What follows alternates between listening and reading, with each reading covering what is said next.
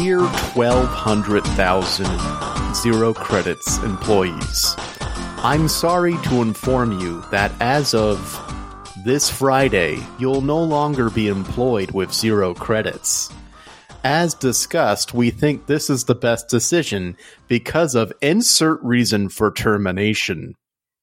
This is the final step in our disciplinary process, a decision we made after the end of your performance improvement plan launched on date.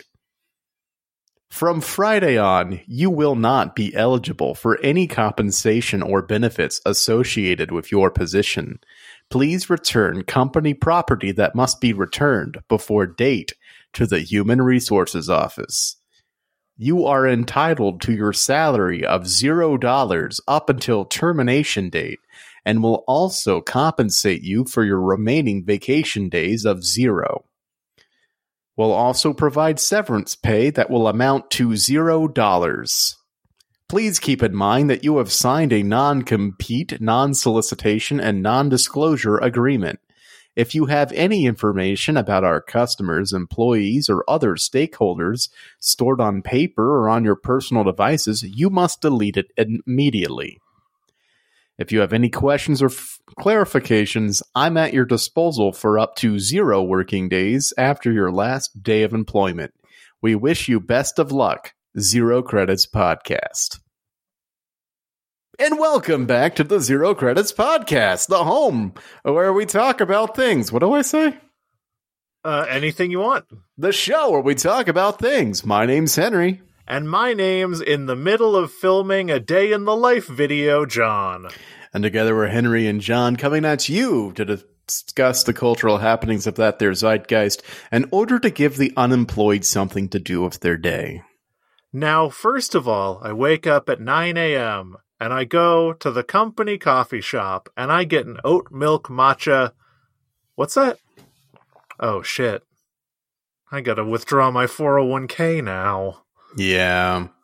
That's a shame. You think it's funny that day in the life videos, for the most part, are just dreamt up by thrashing HR departments to attract young talent, and then because those day in the life videos became, which by the way are totally fabricated, the day in the life videos, that they became like a clarion call for people to say that there's a lot of dead weight at big companies, and now these same HR departments are getting sacked. Wait, what? You mean the day in the life video of the girl who I watched work for maybe, I don't know, 10% of a video, and a larger chunk was playing a pinball machine to unwind after work was fabricated? Yes, absolutely. Turns out a lot of people don't really have the desire to film a day in the life of their actual job. Now, I would not say that all these videos are fabricated, but I think it's pretty demonstrably true that a fair number of them that paint an unfairly rosy picture of corporate employment were dreamt up by HR departments. Yeah. I mean, for sure, because they highlight the benefits. They highlight of like, oh, it's the cafeteria. I come here for lunch. You can get any of these offerings. I like to sit here at this very picturesque, location in the. Notice how there's no other employees around me because we closed this area for filming. Yeah, notice how there's no one in the lobby when I go and get my breakfast. When ostensibly everyone else is badging into work. Interesting. It's interesting, for sure. This is not to say that those people who are laid off after making those videos, which I think I've only seen one, but maybe there are more. They're not. They still deserve to be employed, and it sucks that happened to them. No, for sure. The case that I'm making is that these day in the life videos that became so popular kind of created this notion that there's a lot of dead weight and not getting work done at large companies that specifically falls on the shoulders of people who are like young people who work in product or HR or marketing. Yeah. And to be honest with you, yes, there is a ton of dead weight. at functionally every company. I think most companies could operate at the same level of efficiency with maybe 1/10 of the employees they have, to be honest with you, but it would not be pleasurable or sustainable work. Yeah, we call those companies startups, John. Yeah, and it's not pleasurable or sustainable work for sure. These not companies that can afford to lay off 12,000 people or whatever because they have a huge headcount are also like super productive. And yeah, they have a lot of dead weight, but they also have to produce a lot of quote unquote value while being sustainable. Honestly, there are an equal number of like software engineers who are dead weight compared to the percentage of people who work in marketing or product that are dead weight. You think there aren't software engineers sitting around collecting a $210,000 a year paycheck, watching YouTube videos about how to write like basic code? Everyone lied to get there. Everyone's 80% dead weight, and we need to be okay with it. I do wish management would ship up to this notion that not everybody's working all the time, because let's face it, nobody is, except for maybe doctors. I don't know. I have never stepped into the world. But yeah, in office jobs, there's a lot of downtime because, like, yeah, we're not going to be shipping out products every single day. I mean, it's fascinating that we live now in a self-care culture, but we don't understand that not every hour at work is productive. Yeah. Like, it's just not. Most of the people, most of the time, are dead weight at their companies. It's just really true. Or on their podcasts. And absolutely on their podcasts. I'm dead weight. I'm sandbagging this podcast every single week. I'm just trying to rest and vest. I know. You're going to wait those 20 years to vest. Yeah, the 20-year cliff is really, really heinous with the zero credit stock. But I just hope we IPO before then. Oh, no, we're actually avoiding an IPO because I watched a documentary about WeWork, and now I never want to IPO. Damn. Well, I guess I'm out of luck then. Yeah. I heard you crack open something, John, and this being so close to the end of No Juice January, if you will, what are you cracking open? Well, I'll tell you what I cracked open. Then I'll crack open a short anecdote for you. I cracked open an H-E-B unsweetened mandarin orange sparkling water, naturally flavored with other natural flavors. Naturally flavored with something. That's strange. But yes, I love the H-E-B sparkling water. It's very aggressively carbonated. It's interesting that you mentioned us being close to the end of No Juice January, because I almost slipped up. Oh, no. I know. As everyone knows, because I'm very famous, I'm like Tom Segura level. I'm a very famous comedian. No. I started doing comedy again, and I had a comedy show that was this last Friday. And even though it was at a different venue than the one that I'm used to, and it had been a long time since I had done a comedy show, the muscle memory was just there. And I just walked up to the little counter at the theater and just asked for a Lone Star, because that's just always what I did when I was going to go debrief with people after a comedy show. Right. And I had to like slide it back to the person and be like, no, actually, I didn't realize. It was a very odd interaction. Oh, that's it. So they took it back, of course, though, right? They did take it back. They were also like not charging me for it, which was very nice of them. That's good. But I was like, hey, I can't have this. And I know that it's weird that I ordered it. I can't. You don't understand. I wonder if that bartender was like, wow, an alcoholic sent a drink back. He realized he was slipping, and then he caught himself. That is what, and like wiped a tear from their cheek. I do have to say, her reaction to that was piteous. He's like, really I get it. I get it. Good for you, guy. Yeah. It was intense, but I'm still on the train. However, next week is the first post No Juice January episode, and we're gonna get blitzed on Glenn Morangi. Yeah, I'm not going to be here next week. Fuck. So I forgot about that. Good luck with that. News for the people listening. I'm not going to be here next week. That's just long and short of it. I don't know what to tell you. I'll tell you about it afterward. Okay. John, I did a little thing. I went to a wedding, and when I told myself I was doing dry January, I gave myself an exception night, a little caveat. Mm-hmm. I was like, if you go to a wedding with an open bar, it would be rude not to. Because that's the best time to give up your sobriety, which is drinking at a wedding, which, as one gets older, is the worst time to drink. Yeah. So this open bar, we were promised a full bar, John. What we received was, and I'm not disparaging anybody, weddings are very fucking expensive, and I'm guessing the open bar option was just a little bit out of reach. When we had our wedding, it was basically the difference between, do you just want beer and wine? Do you want beer and wine and essentially 2 cocktails or an open bar? And the difference between that first group and the open bar is exponential. Yeah. So rather than an open bar, they had about 4 different types of whiskey, 2 different types of beer, a wine, a red and a white wine that they had to like get out from under the counter, which was suspect, and then some other things I didn't care about. Mm-hmm. So I had Maker's Mark the whole night, whiskey on the rocks. Okay.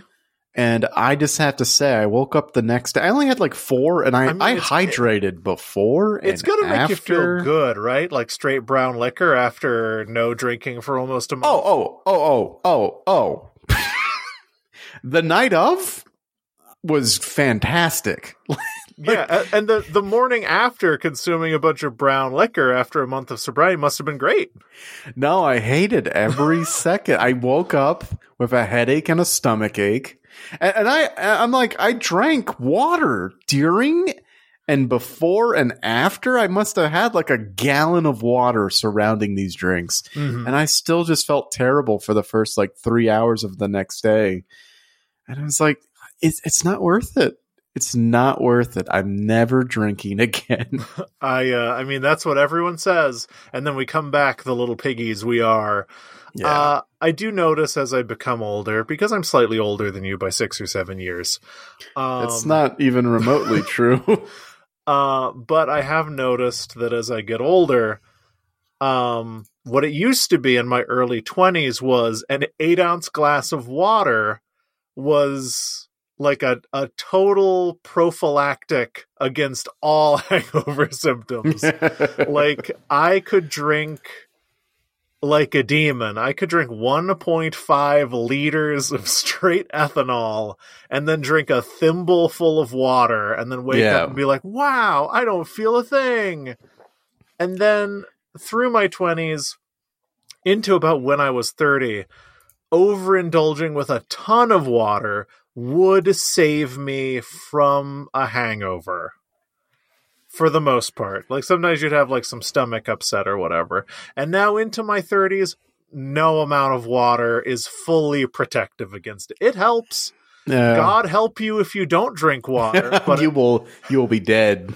At some point, any amount of alcohol results in you feeling kind of hungover, no matter how much water you drink. So clock it, folks at home. 32 is the year your body starts to let you down. 32 is the year where you should probably consider never drinking liquor again, to be honest with you. Cool. I didn't realize my life was over. No, it's over. Party Henry is over. There's no more Party Henry. I will sip a half glass of wine in the corner of every soiree I find myself at. Just get wine, get a half pour, dilute the rest of it with Pepto-Bismol, and it'll be fine. Yeah, can I get a half and half red wine, half Pepto-Bismol? I call it a rosé. They're like, the 32-year-old. We got one old timer. Oh no! And then they have to put a little dunce cap on you. There were other friends at this wedding with the half bar. That's what I'm going to call it.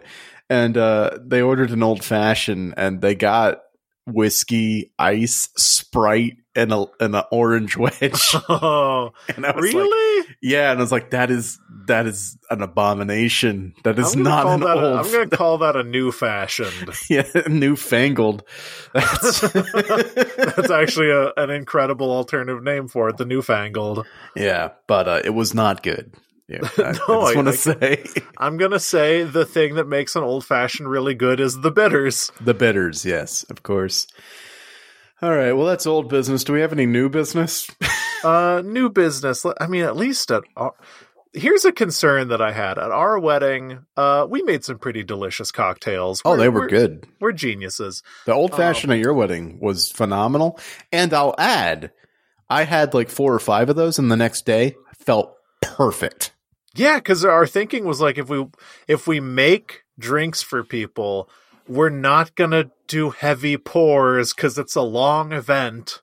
So it's just going to be like 1.5 ounces of whiskey per, a decent amount of simple syrup. It's going to be fine. A lot of ice. You watered down my drinks? No, just a lot of weddings will do like 2 to 2.5 ounces of whiskey. I went with a more traditional old-fashioned ratio. You gave me a weak pour? I thought we were friends. Oh, I did cut the whiskey with Sprite.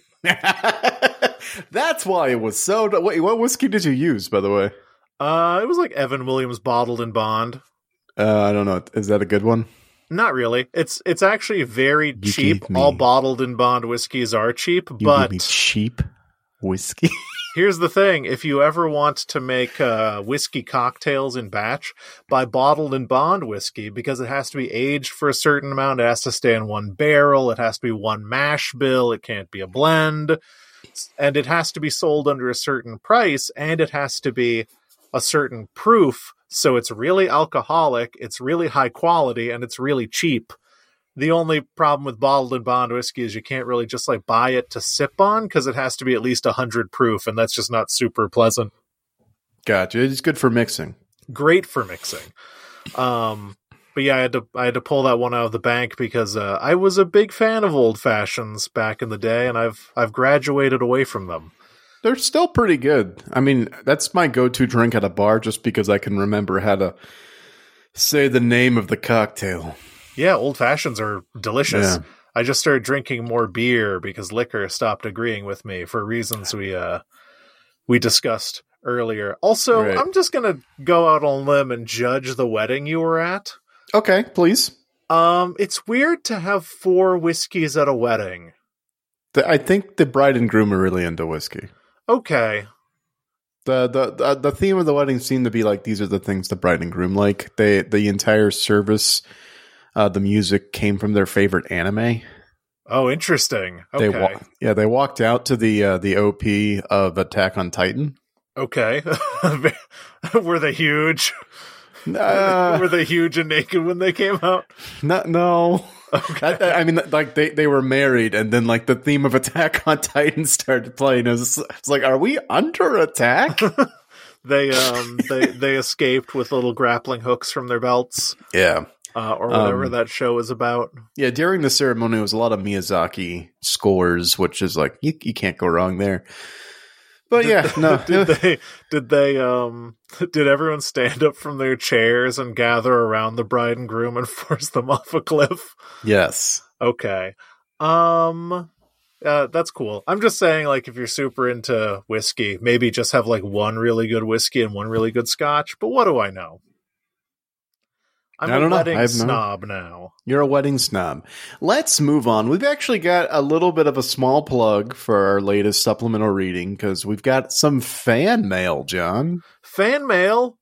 Yeah, so I'm just going to read this. If you haven't listened to our supplemental reading on RRR, now is a good time to stop listening to this episode and listen to that instead. It is some of our finest work we've ever done.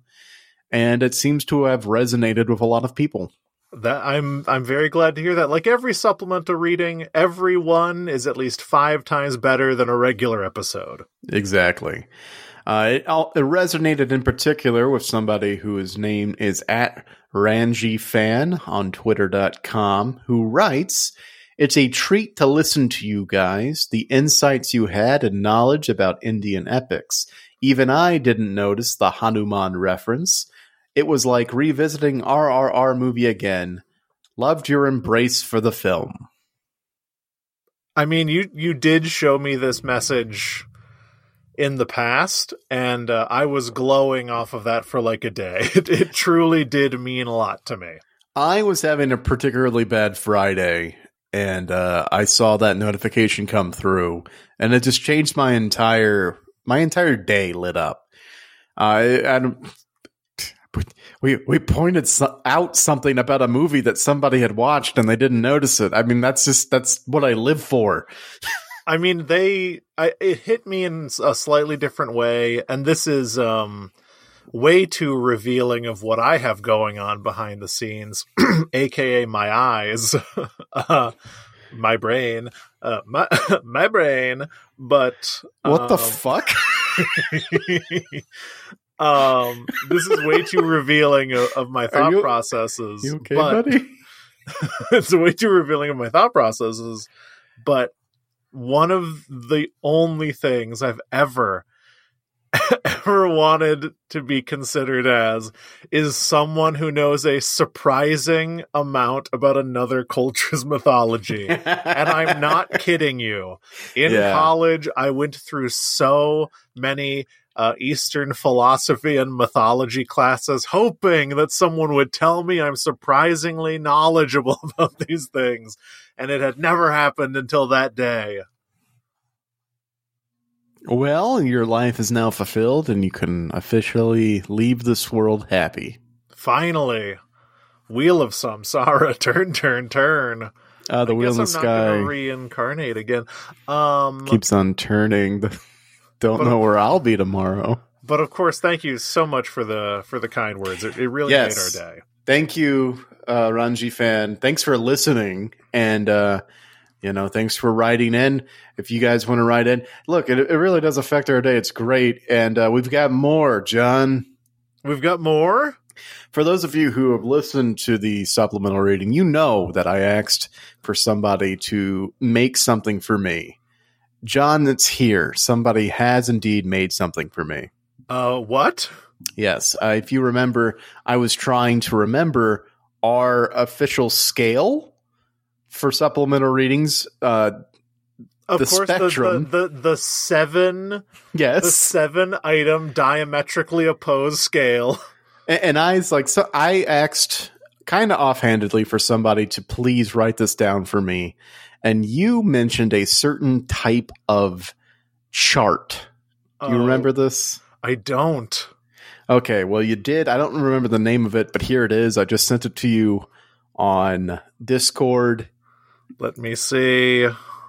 This comes from our good friend First, who writes, "Hope this comes in handy. I made it half size so you both can have one, even though we all know that only Henry needs it." Oh my God, it's a dendrogram. A dendrogram. Gotta have more of ya, signed First. Well, First, we gotta have more of ya. Yeah. So we have the official 0 credits dendrogram, the Sup Reds rate scale that starts with gotta have less of it and runs the gamut through null in the very center to gotta have more of it. I appreciate the representation of the null state, and I also like it and don't like it. The faces look very similar, but they have a very, very subtle frown and a very, very subtle smile, and it is the best. So we will be posting this to our socials so everyone can see it in time when this episode goes live. But for now, we just want a big hearty thanks to First and a good old plug for our supplemental reading of RRR. I gotta say, I really appreciate that it's a dendrogram, which is a visualization that makes absolutely no sense for a linear scale. So the fact that I offhandedly said that and it was turned into a dendrogram, incredible. Perfect. No notes. It's my favorite.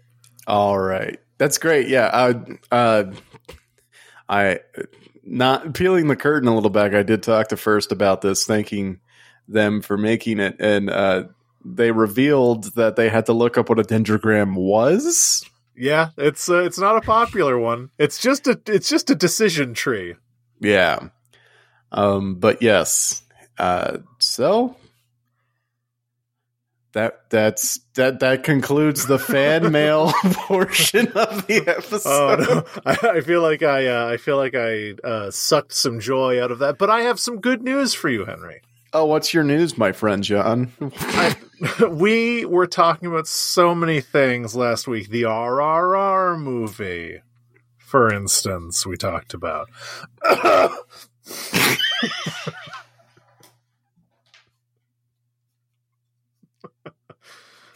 Yes, I do remember us talking about a score of things, one amongst them the RRR movie. Yeah, we talked about the RRR movie. Yep. And of course, time has progressed since then and things have happened. This is one of the all-time segues that have happened. There are YouTube videos. Of course, time has progressed and things have happened, and one thing in particular amazing has occurred. Yes, one thing has that happened. We're going to talk about. All right.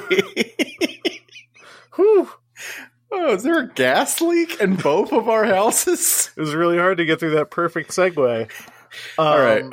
Something that's happened, and John will inform us of it, and then we'll talk about it. Yes. Now, to begin, we have to go back to 2 years ago. Oh, my God. We have to go back 2 years to that dark, dark day on the steps of our nation's capital. Oh, wait. You're talking about... What are you talking about? I'm talking about January 6th, baby. That was 2 years ago. Yeah, that was 2 years ago, January 6th, 2021. Oh, God. I know. Everyone has the same reaction when I tell them that. Yes, all right. That dark day 2 years ago, the insurrection attempt. Yes, of course. Yes, the attempted insurrection by the coward QAnon. So 2 years ago, you might remember that, and this is something that has been a hobby horse of Henry and I to talk about on the podcast pretty frequently, but Donald Trump was removed from both Twitter and Facebook and, I don't know, SoundCloud or whatever. And then there was a lot of people saying, like, free speech or whatever. Anyway, I was gonna read through Meta's statement, but in short, they have reinstated Donald Trump's Facebook account. Why? And also, who cares? Who cares? Nobody. But I also kind of care because I think it's actually there's one interesting thing to talk about here. But why is actually somewhat interesting because they initially, and there's a lot of like hand-wringing, mealy-mouthed, we consulted with experts, whatever, in the statement to officially bring back his account. But after he was initially indefinitely suspended, it was in the news very briefly, though not talked about much, that his suspension was actually changed to a 2-year suspension, after which they would review whether or not to reinstate his account. And those 2 years passed, and they looked at it, and they decided to reinstate his account. Initially, people were under the impression that it was a permanent, indefinite suspension, but it was changed to 2 years at a certain point. Here we are 2 years later. Here we are 2 years later. And something interesting that is happening surrounding this. So remember, imagine if you can, 2021. Donald Trump has just been removed. Everyone on the right is talking about how it's 1984 times, even though 1984 is actually a really interesting love story and not really a book about a dystopia. It's a story set in a dystopia, whatever. I love the phrase 1984 times. It's 1984 times. It's times like 1984. Oh no, it's 1984 times. It could be from anywhere between 1984 and the very beginning of 1985. Yeah. But it's 1984 times they were saying, and I think more pressingly and more popularly, people were saying that the removal of Donald Trump from these platforms was an infringement on freedom of speech. And this is the aforementioned hobby horse that you and I have talked about dozens of times, from Donald Trump, more like Donald Chump, Donald Trump to Gina Carano, to like every right-wing person who they say got canceled, but we would say faced reasonable consequences for crazy behavior. Right. So yeah, the hobby horse we would get on would be like people decry free speech, but the punishments they were receiving are from private entities, not government entities. Therefore, it is not a violation of free speech. Exactly. It is what happened to them is the consequences of not following the rules of a tool or a service provided by a private corporation. And unfortunately, something that is true about me, and I think maybe to a smaller extent or the same extent true about you, is I do actually genuinely believe in free enterprise. Like, I think that if someone owns a business, as long as that business isn't like breaking the law, it should be able to like operate within its own rules and boundaries without too much government intervention. Now, if the government says something like, we want all electric cars by 2025, that's fine. Like, you can enact policy that will change the behavior of a company, but I don't think the government should directly interfere with companies directly on a case-by-case basis. Does that make sense? It does. I just had the caveat that where the government should step in or is more appropriate for them to step in is when there's harm being done to either the community or the environment at large. Exactly. So if you have a bunch of companies that are like polluting the environment or killing babies, you pass laws to stop people from polluting the environment or killing babies. You wouldn't necessarily say, of these 12 companies that are polluting, we're specifically going to target one of them. The way that as a legislator you actually effectuate change is you make sweeping changes in the legislation. We are 1,000% agreed. And the unfortunate thing is that the knife of free enterprise cuts in both directions. And a lot of people post reinstatement of Donald Trump to Facebook are saying things like, this should never happen. The government should do something about Facebook bringing him back. It's really just the exact thing that was happening 2 years ago, but reflected on the other side. And I think some of these people who are saying these things were parroting the free enterprise argument from 2 years ago, which I think is interesting. Like, honestly, you either believe in free enterprise or you don't. I am personally of the opinion that it's totally within Facebook's right to bring him back. Am I happy about it? No, but I also don't give a shit. Like, who gives a shit about what happens on Facebook? Right, exactly. Yeah, I mean, Trump was his account was reinstated on Twitter after being absent for like a year and a half or however long it was. And that was kind of to co-opt a term that gets thrown around a lot, a nothing burger. Big nothing burger. Big nothing burger, because he didn't go back. Mm-hmm.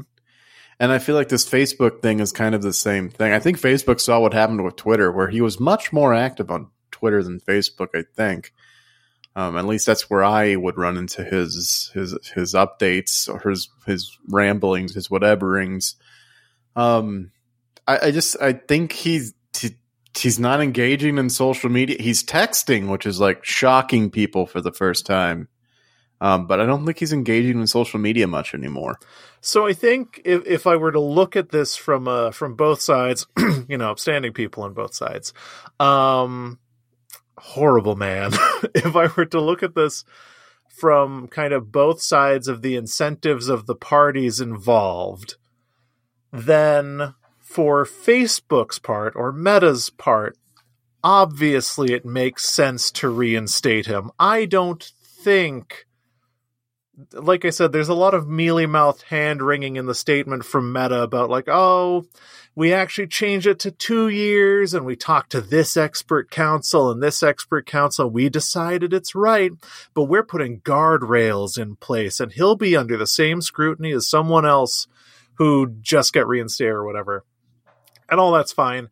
At the end of the day, Facebook is a very powerful capitalist institution with a strong profit motive, particularly a profit motive towards growth. And if you're Facebook, which is in trouble, Facebook is not doing great financially. They over-indexed into the metaverse. People are leaving their platform in droves to exclusively be on Instagram and TikTok. Like, Facebook's customer base is literally dying. Yeah, there was an announcement. I pulled up Facebook for the first time in maybe weeks today, and a little pop-up announcement showed me that I could now cross-message on both of the apps. So, like, I could message people on Instagram from Facebook and vice versa. Mm-hmm. It's like, oh, okay. So they very cheaply doubled their install base by letting you, like, cross-contaminate messages or whatever. Yeah. It's a desperate little grab to like, oh yeah, please remember you have a Facebook comeback over from Instagram, which is by far the more popular and populated, what do they call that, app. Yeah, the thing about Facebook is their line of users is going down. Instagram's line of users is going up. As a quick aside, I think the most pernicious thing they could do, and it's probably going to happen, is they're going to Facebookify Instagram even more. And I think they're going to try to marry those platforms more to smooth the curve and buoy both ships. But we'll see. But if you are someone who's bleeding money like Facebook and you over-indexed on bad investments into the metaverse, then like, Donald Trump, if he chooses to engage on your platform, is a cash fucking cow. Like, you want him back, because not only will he bring a lot of the worst kind of people who, statistically, are way more likely to engage consistently with content than anyone else, bad content that will radicalize them and cause them to try to storm the nation's capital. Yeah. But they're cash cows. You want to bring those people back, and he also generates a lot of hate. He generates a ton of clicks. You want the people who don't agree with him to reactivate their Facebook accounts so they can comment, ya dang Cheeto, on they want to like reply guy facts and logic Trump. Like it makes a ton of sense to bring him back. They're falling into the same unfortunate trap as the showrunners of the Velma reboot or the Velma show. Okay, I'm here for this theory. Yeah, no, it's manufacturing outrage and outcry to generate a lot of clicks of people who want to see for themselves and engage for themselves with what's happening. So you get Mr. Trump back onto the Facebook, and people are going to like go there to like, I don't know, chew him out or whatever, or chew out the stories about it. And that gets a lot of people, that raises awareness on their pages that they're doing this. So more people go. And then, but it's all manufactured through this outrage to get engagement. Not unlike the, I think, worst rated animated show of all time, Velma. To describe Donald Trump on Facebook as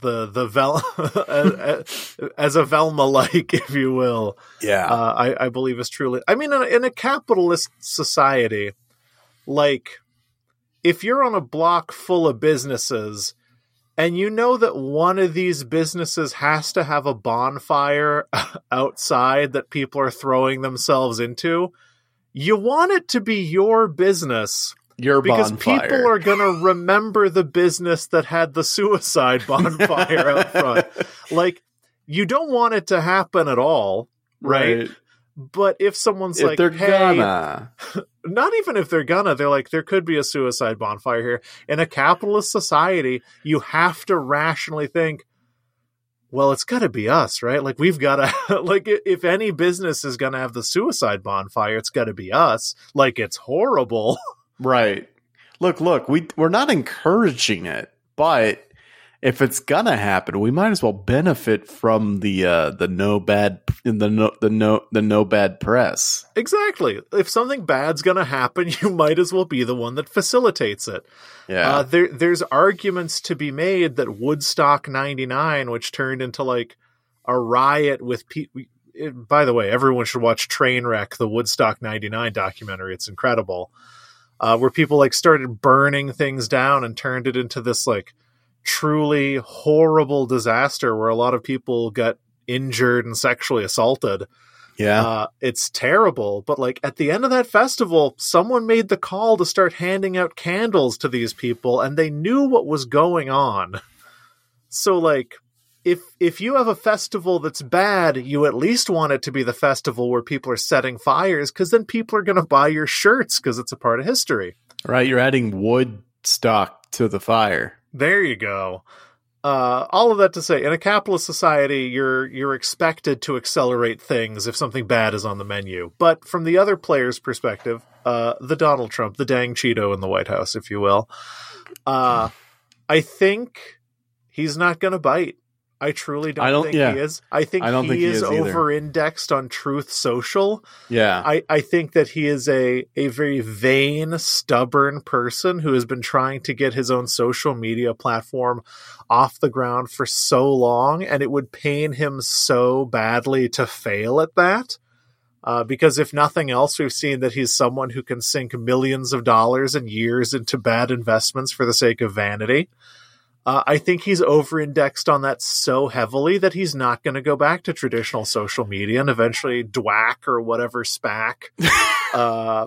It's really a SPAC called DWAC. Whatever like weird IPO machine enabled Truth Social to exist. Like, it's going to go under $10 a share. It's not gonna go anywhere. I also think that for everything that the man is, the one thing I don't think he can abide by is being used. Like, he can smell when he is the commodity. And like, for sure. If it's not serving his purposes, then he wants no part of it. So like, I feel like he got burned by Jack Dorsey, the guy who had Twitter before, or I guess it went public or whatever. I feel like he felt burned by Twitter, so he's not going to go back and make a bunch of money for Elon Musk. Yeah. And he's not about to make a bunch of money for, I know his name, Mark Zuckerberg. Like, there you go. He can sniff out when he's the product, and he wants no part of it if he's not getting a cut. Yeah, I mean, is Donald Trump a smart person? No, but he is a shrewd, cruel, vain person who holds a grudge. Yes. He will. I do not think he will go back. I truly don't. Right. I think he knows when to sell himself, and the art of the deal for him is like he did The Apprentice because they probably gave him a lot of money to do The Apprentice. Like, yeah. He is, at the end of the day, a businessman. Is he a good one? Who's to say? Probably not. Not one that you would learn from him, but do the opposite of what he does. But that doesn't change the fact that, like, he does do deals and he somehow keeps an empire afloat. I don't know how. But I feel like he's got one move, and that move is just to Kardashian him and Kardashianize himself. I mean, honestly, at this point, his life's probably a lot simpler. Like, he probably is making money hand over fist from, like, having sponsorship deals with, like, Black Rifle Coffee for making special coffee in a red bag that tastes like a wet Big Mac or something. Like, I'm sure whatever shitty endorsements and business deals and shitty red hats he gets to sell. Like, I'm sure he's making a ton of money. So, like, and he doesn't have to put up with the bullshit. He does not indeed. Get your wet Big Mac coffee. Get your wet Big Mac Black Rifle coffee to own the libs. Right. Yeah, so I do not think he's going to go back. I think this is a play by Meta to recoup some of the billions they have sunk into the sinking ship that is the metaverse. Real quick aside. One thing I've noticed in the 3 or 4 days since this has happened is every single boomer, and by boomer I really mean Gen X, every single fucking Gen X journalist who writes about this always puts some little fucking barb in there where they're like, but maybe they'll send him to the metaverse so he doesn't have to bother us anymore. I'm like, you don't understand what it is. You don't understand what anything is. This joke is not funny. A million people have made it. Shut up, shut up, shut up. But John, though, maybe they'll cut off his legs so he can be in the metaverse, because you don't got legs in the metaverse. The Cheeto. I don't. But hey, it does seem like a tactic that works, because despite being critically panned by fans and critics alike, and really just anybody with a sense of taste and eyes, Velma did get confirmed for a season 2 somehow. Amazing.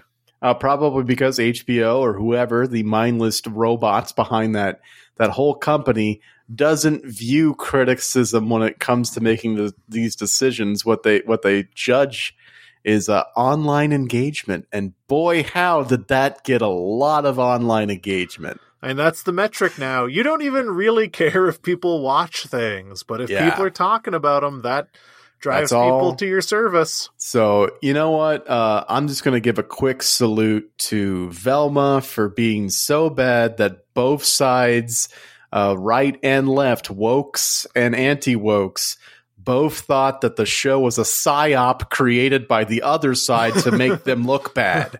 I mean, that's really some 4D chess. Talk about an achievement in writing when your thing is so bad that everyone thinks it's so bad on purpose to make each other look bad. I don't even know how I would be clapping if we didn't use claps as edit marks.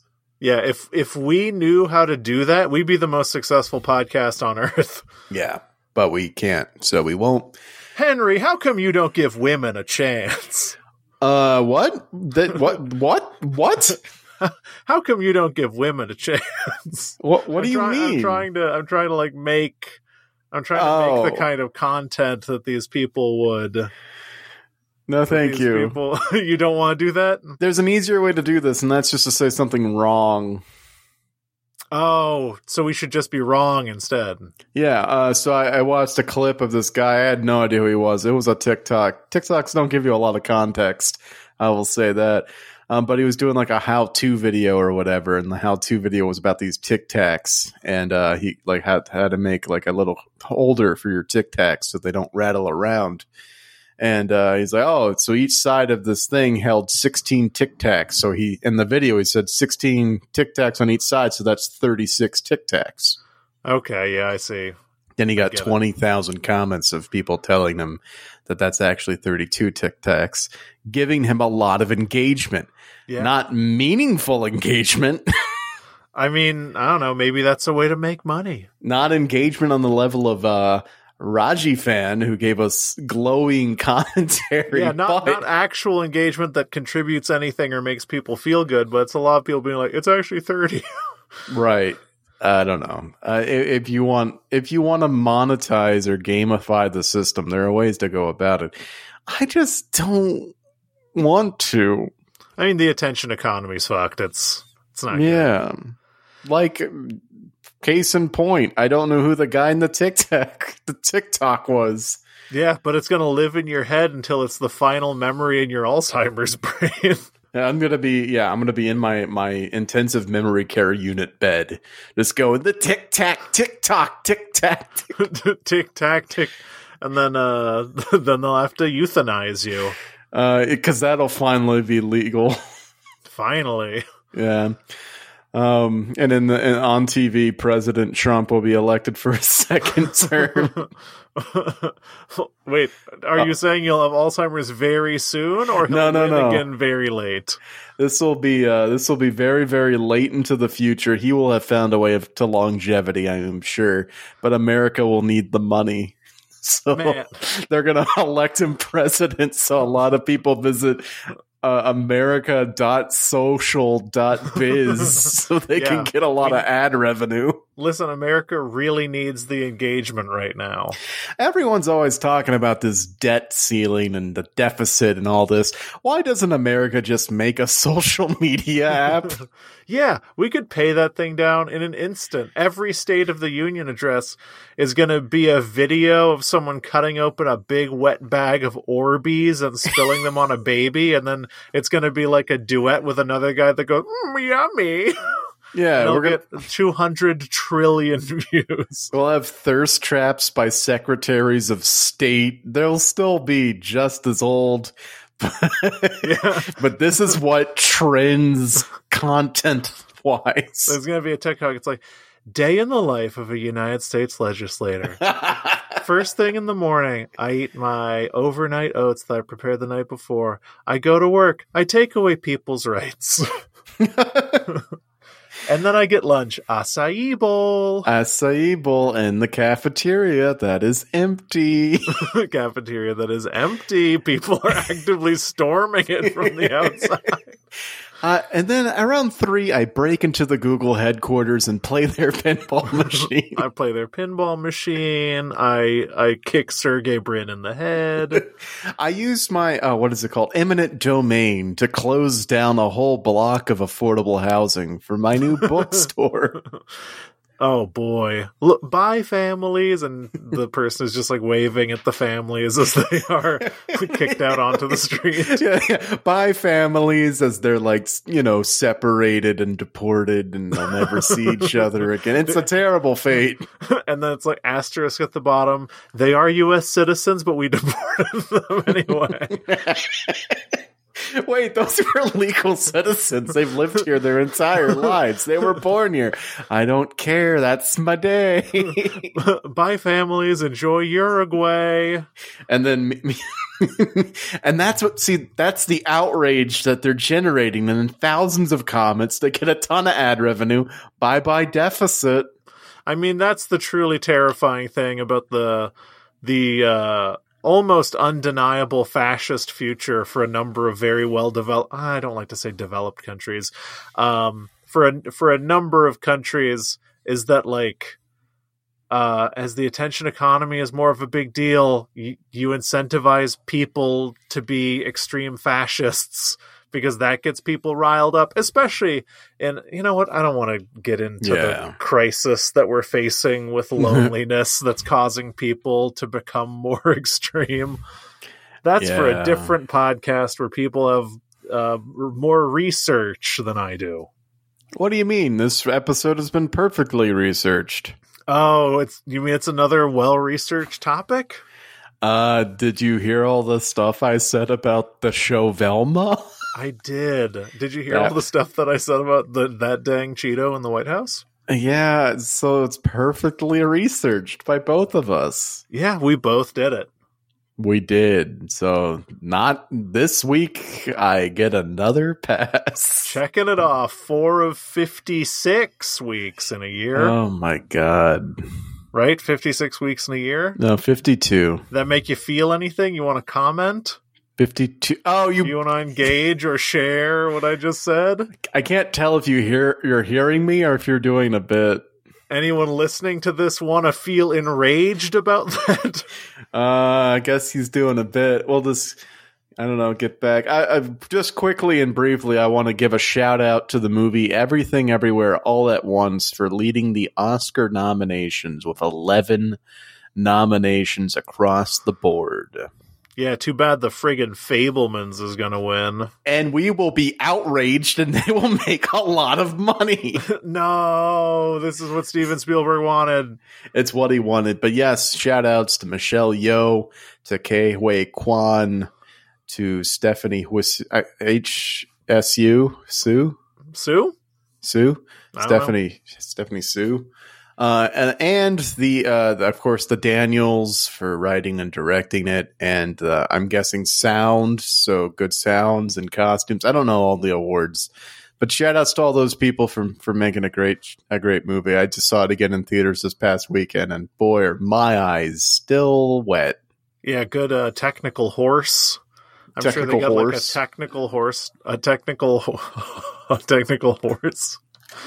I'm sure there was some kind of nomination in there for a for a technical horse. Yeah, okay. You know what I'm talking about? Yeah, they got nominated for Best Technical Horse. And you know the technical Oscars?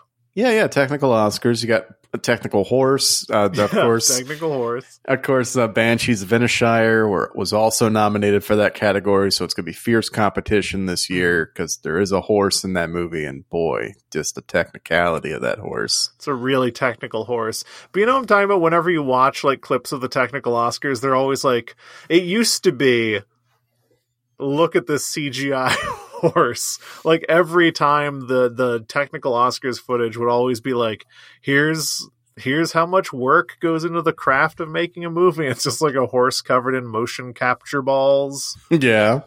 Anyway, that's the technical horse. And he is the arbiter of the technical Oscars. Oh, I forgot. Oh, I had a whole other thing I was going to lead into. No, well, that's a shame. Yeah, it's a shame. But yeah, the Oscars, that's premiering the same night of the Last of Us finale, so I guess pick one. I guess, I actually started watching that Last of Us show. I can't. You can't? Too sad. I mean, yeah. What's interesting to me is that The Last of Us was sad. It's a video game inspired by The Road, by people who know how to tell pretty emotionally gripping stories. So it's pretty sad. And then they made Last of Us 2, and the chief criticism of Last of Us 2 is that it is way sadder and much more nihilistic and violent and grim than the first one, to the level where, like, it's almost unplayable by some people. Sure, I guess that's a valid criticism.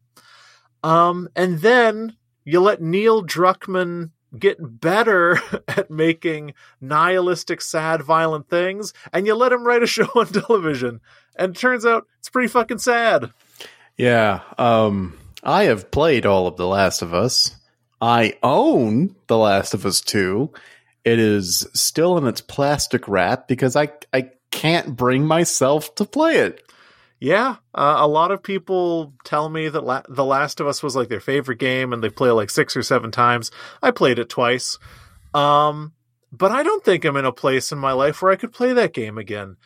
But yeah, the show really, really leans into the sad, troubling stuff more than the games did. Right.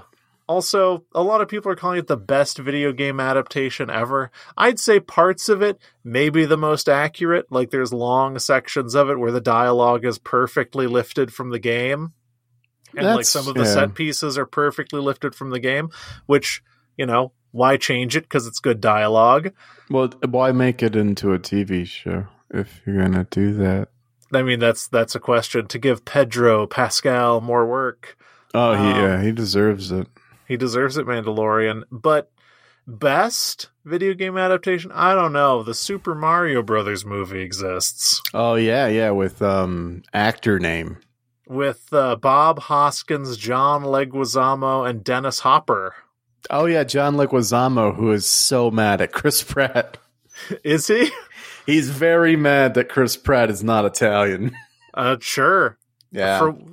For what it's worth, John Leguizamo, I'm not sure you're Italian. Maybe. Is John Leguizamo Italian? Honestly, I don't really know much about people's nationalities offhand. You know who's not Italian? Who? Bob Hoskins? I don't know. I have no idea. Well. Hold on. John Alberto Leguizamo Pelaez is an American actor, comedian, and film producer. Hold on. John Leguizamo, Italian.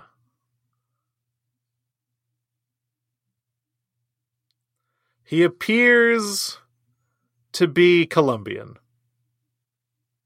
Or of Colombian ancestry. Amazing. Well, Chris Pratt is not Italian. His paternal grandfather was of Italian and Puerto Rican descent, and his maternal grandfather was Lebanese, much like Mario. Much like Mario. Oh boy. What's happening? Give me a Breitbart article about it. Okay, calm down. All right, so one last thing for this episode, and then we're going to go to sleep. It's late. But John... Henry! As of this past weekend, we finally know. It's been revealed. We deciphered the code, and now we can set the stage for the big game 52. 62? 42. 62. The big game XXX. The big game LV2 Roman numeral II. LVII. God. Levy, that's right. And give me a guess. Who do you think's in this big game? Oh, who's in the big game? You know I love to follow professional football. I know you do, buddy. I'm going to say it's the Chiefs. Kansas City Chiefs, is that a team? Yes, that is a team. Okay, I'm going to say it's the Chiefs and the 49ers. So close you are. It actually is the Kansas City Chiefs, so pat yourself on the back. From my tacit understanding, I think they were actually having a pretty tremendous time, and it seemed like they were going to make it. Led by Patrick Mahomes, who is in a State Farm commercial, and that's about the extent of my knowledge, versus the Philadelphia Eagles. So normally for big games, there's a lot on the line. There's glory. There's the trophy. There's sponsorships left and right. There's a ring on the line. This is one of the first big games ever where the results of this game could lead to the destruction of a U.S. city. Yes, I was going to say my favorite thing about watching big Eagles games is it dictates what mood the Philadelphia fans will be in when they raise the city to the ground. Yes. Win or lose, we are living in the last couple of days of Philadelphia being a thing. Yes. But will it be a happy, joyful, joyous destruction or an anger-fueled destruction? That will need to be determined. But I really feel like, the National Guard's already being mobilized. If maybe we'll get a couple of army regiments in there. People are going to try to protect the city of Philadelphia. And I want to just put out right now, that is a mistake. No, you need to understand that if they lose, you have to give them the city of Philadelphia. Hand over the key, Mr. Mayor. There is nothing left to lock. I think the Eagles were in the Super Bowl in like 2007 or 2008 or something like that. And there's just like videos of people with their bare hands like tearing over street lamps and flipping cars, and like it's incredible. These people are the Last of Us zombies. Yes. So a lot of people think it was a mushrooms zombies in The Last of Us. No, those are just Philadelphians.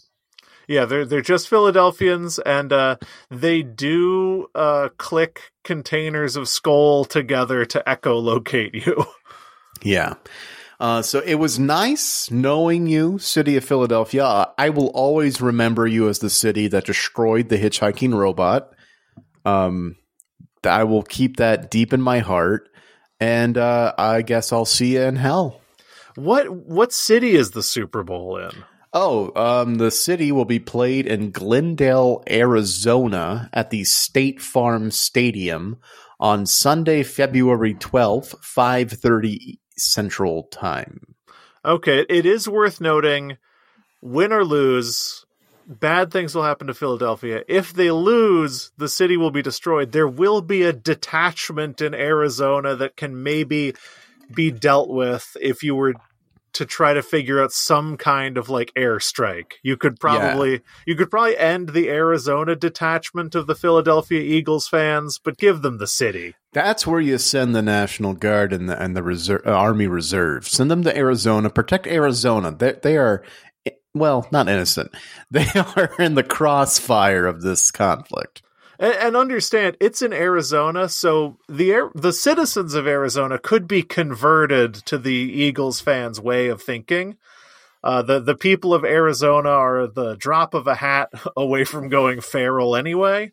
Oh, no. So you gotta eliminate that. Then we'll really have a contagion on our hands. Listen, they thought it was fungus. Glendale area? Glendale, Arizona is ground zero. It is, and the only way out is to bomb. I'm sorry. Yeah, we don't make the rules. We just played Resident Evil 1 and 2.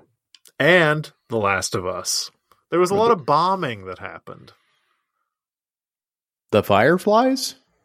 No, there's bombs? Like I think when you're in Boston, there's like huge like craters and stuff because they bombed places to stop the contagion, which like, does that work? I don't know.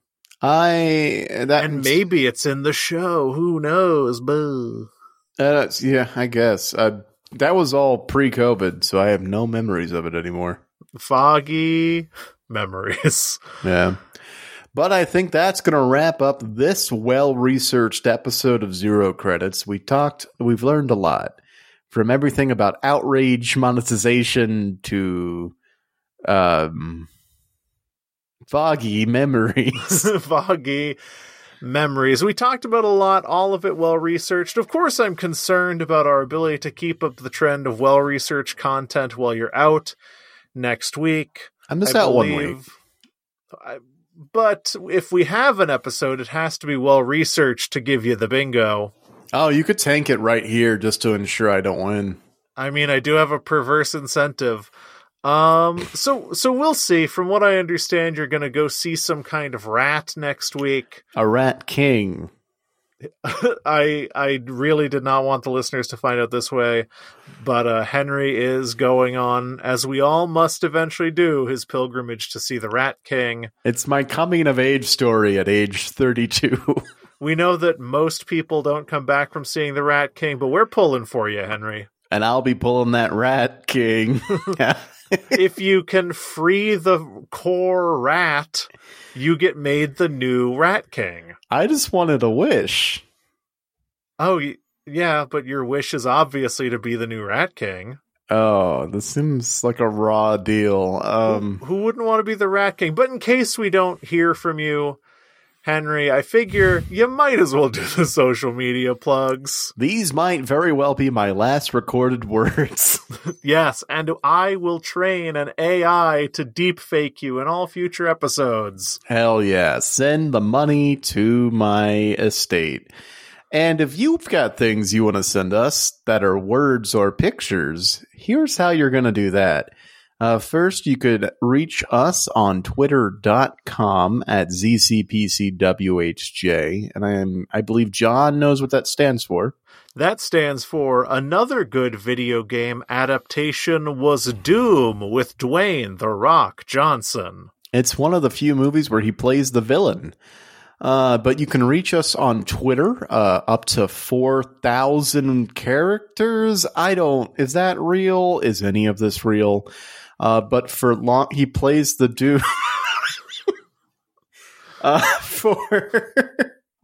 for longer messages than Twitter allows or doesn't allow, you can send us an email to Zero Credits is a podcast at gmail.com. We're still figuring out the bugs in the system. Maybe we'll never get them out. Dwayne the Doom Johnson.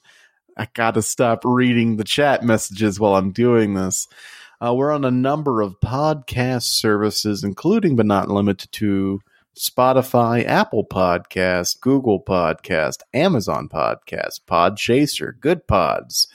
Well, however you found us, that's the best way we like, so thank you for doing that. And if you could leave us a rating or a review on that service, it would really help us out. But the most important thing you can do, dear listener, is just listen to the podcast and tell other people about it.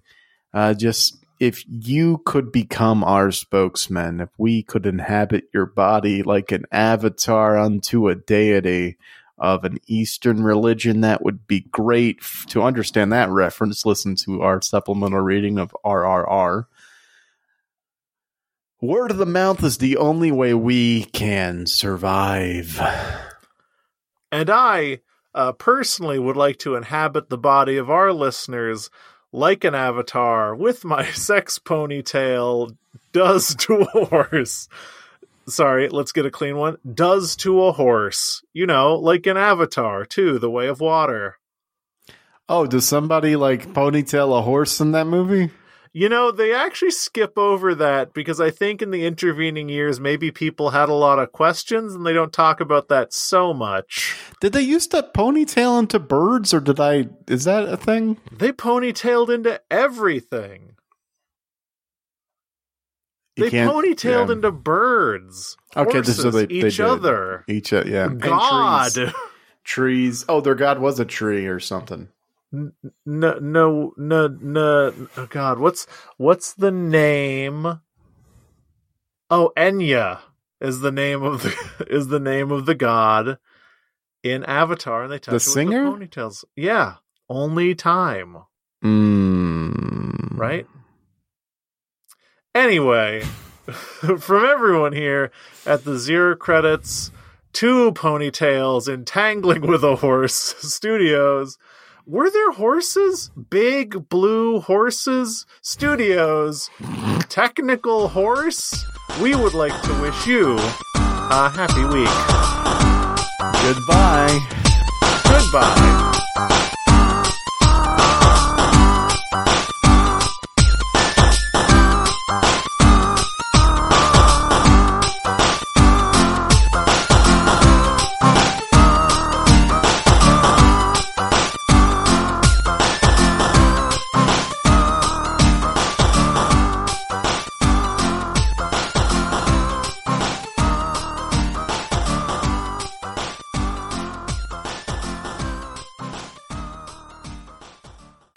John, can I speak to you over here for a second? Uh-huh. What's going on with you right now? I don't know. What is happening with this horse stuff?